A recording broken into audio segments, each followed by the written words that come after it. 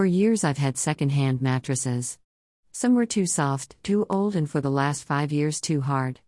I had a second-hand Sealy Posturepedic, and because it was a Sealy Posturepedic I kept it. It was so hard that I began to have problems with my body. My body began to hurt. It had no play, extra movement, or anything. It was cute but was like a brick. I thought about slicing the side of it to remove some of the stuffing, but stuffing was in the old days. This thing was filled with hard springs. After moving to my new country residence, I thought to use my son's old blow-up mattress from when he stayed with me a while when he got his new job at a certain oil company. Fracking, this mattress is a dream. God had to give me the idea because I never would have thought of it on my own.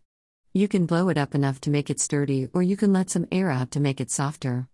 I like it at about 85 to 90% filled. I asked a good friend about it and he said he's used them for years. I was sold. You have to try it, folks. It plugs in and you can fill it up about every 2 to 4 days according to your liking. It only takes seconds to do so. The moral is, just because something or someone has a good name, it doesn't mean that it or they are good for you. Winking face. Essie. God bless.